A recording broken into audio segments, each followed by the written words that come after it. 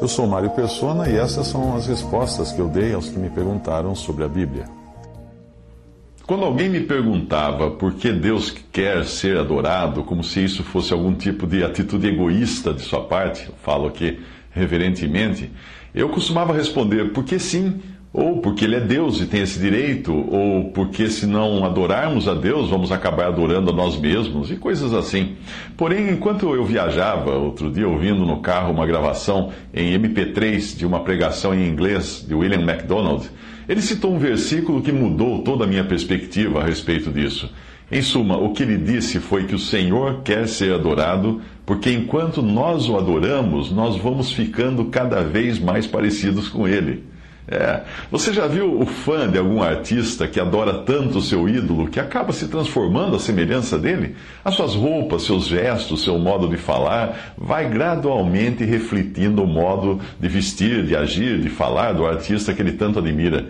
De modo semelhante, porém muito mais sublime e elevado, obviamente, do que uma mera idolatria, adorar o Senhor causa em nós uma metamorfose que vai nos deixando cada vez mais parecidos com Ele.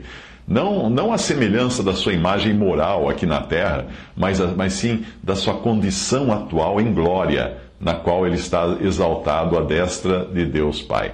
Portanto, esse desejo que o Senhor tem de ser adorado é por Ele desejar o melhor para nós. Veja 2 Coríntios 3, versículo 18. Mas todos nós, com o rosto descoberto, refletindo como um espelho a glória do Senhor, somos transformados de glória em glória na mesma imagem, como pelo Espírito do Senhor.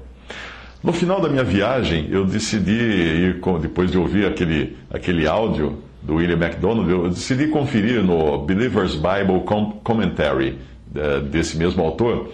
E lá ele desenvolve melhor o pensamento assim, vou traduzir aqui. À medida que nós nos ocupamos com a glória do Senhor Jesus Cristo ressuscitado, assunto aos céus e exaltado, nós somos transformados na sua própria imagem. Aqui, em suma, está o segredo da santidade cristã, ocupação com Cristo. Não pela ocupação de nosso próprio ego, que só traz derrota, não pela ocupação com outros, que traz desapontamento, mas pela ocupação com a glória do Senhor, é que nós somos transformados cada vez mais e passamos a ficar cada vez mais parecidos com Ele.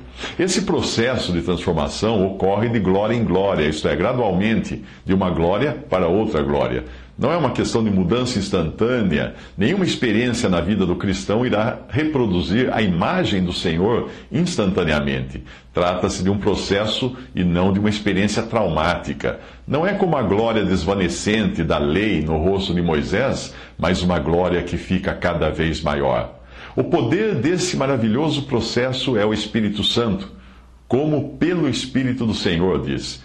À medida que nos apropriamos do Senhor da glória, à medida que o estudamos, o contemplamos, focamos nele em adoração, o Espírito do Senhor opera em nossas vidas o maravilhoso milagre de nos transformar a Cristo. John Nelson Darby indica como Estevão foi transformado por essa contemplação. Ele escreve assim: vemos em Estevão, ao ser apedrejado, que ele levanta o seu olhar e vê a glória de Deus e Jesus.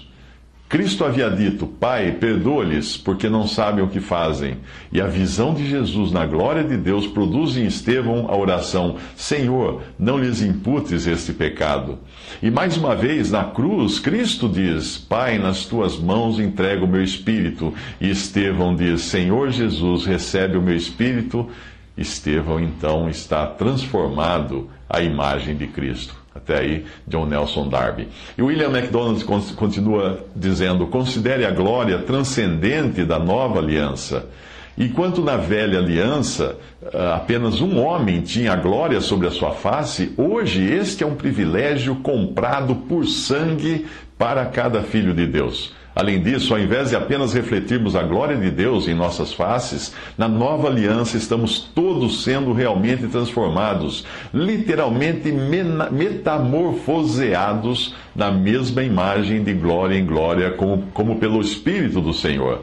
Enquanto a face de Moisés meramente refletia a glória, as nossas faces irradiam glória, vinda de dentro do nosso ser. Até aí, então, William MacDonald.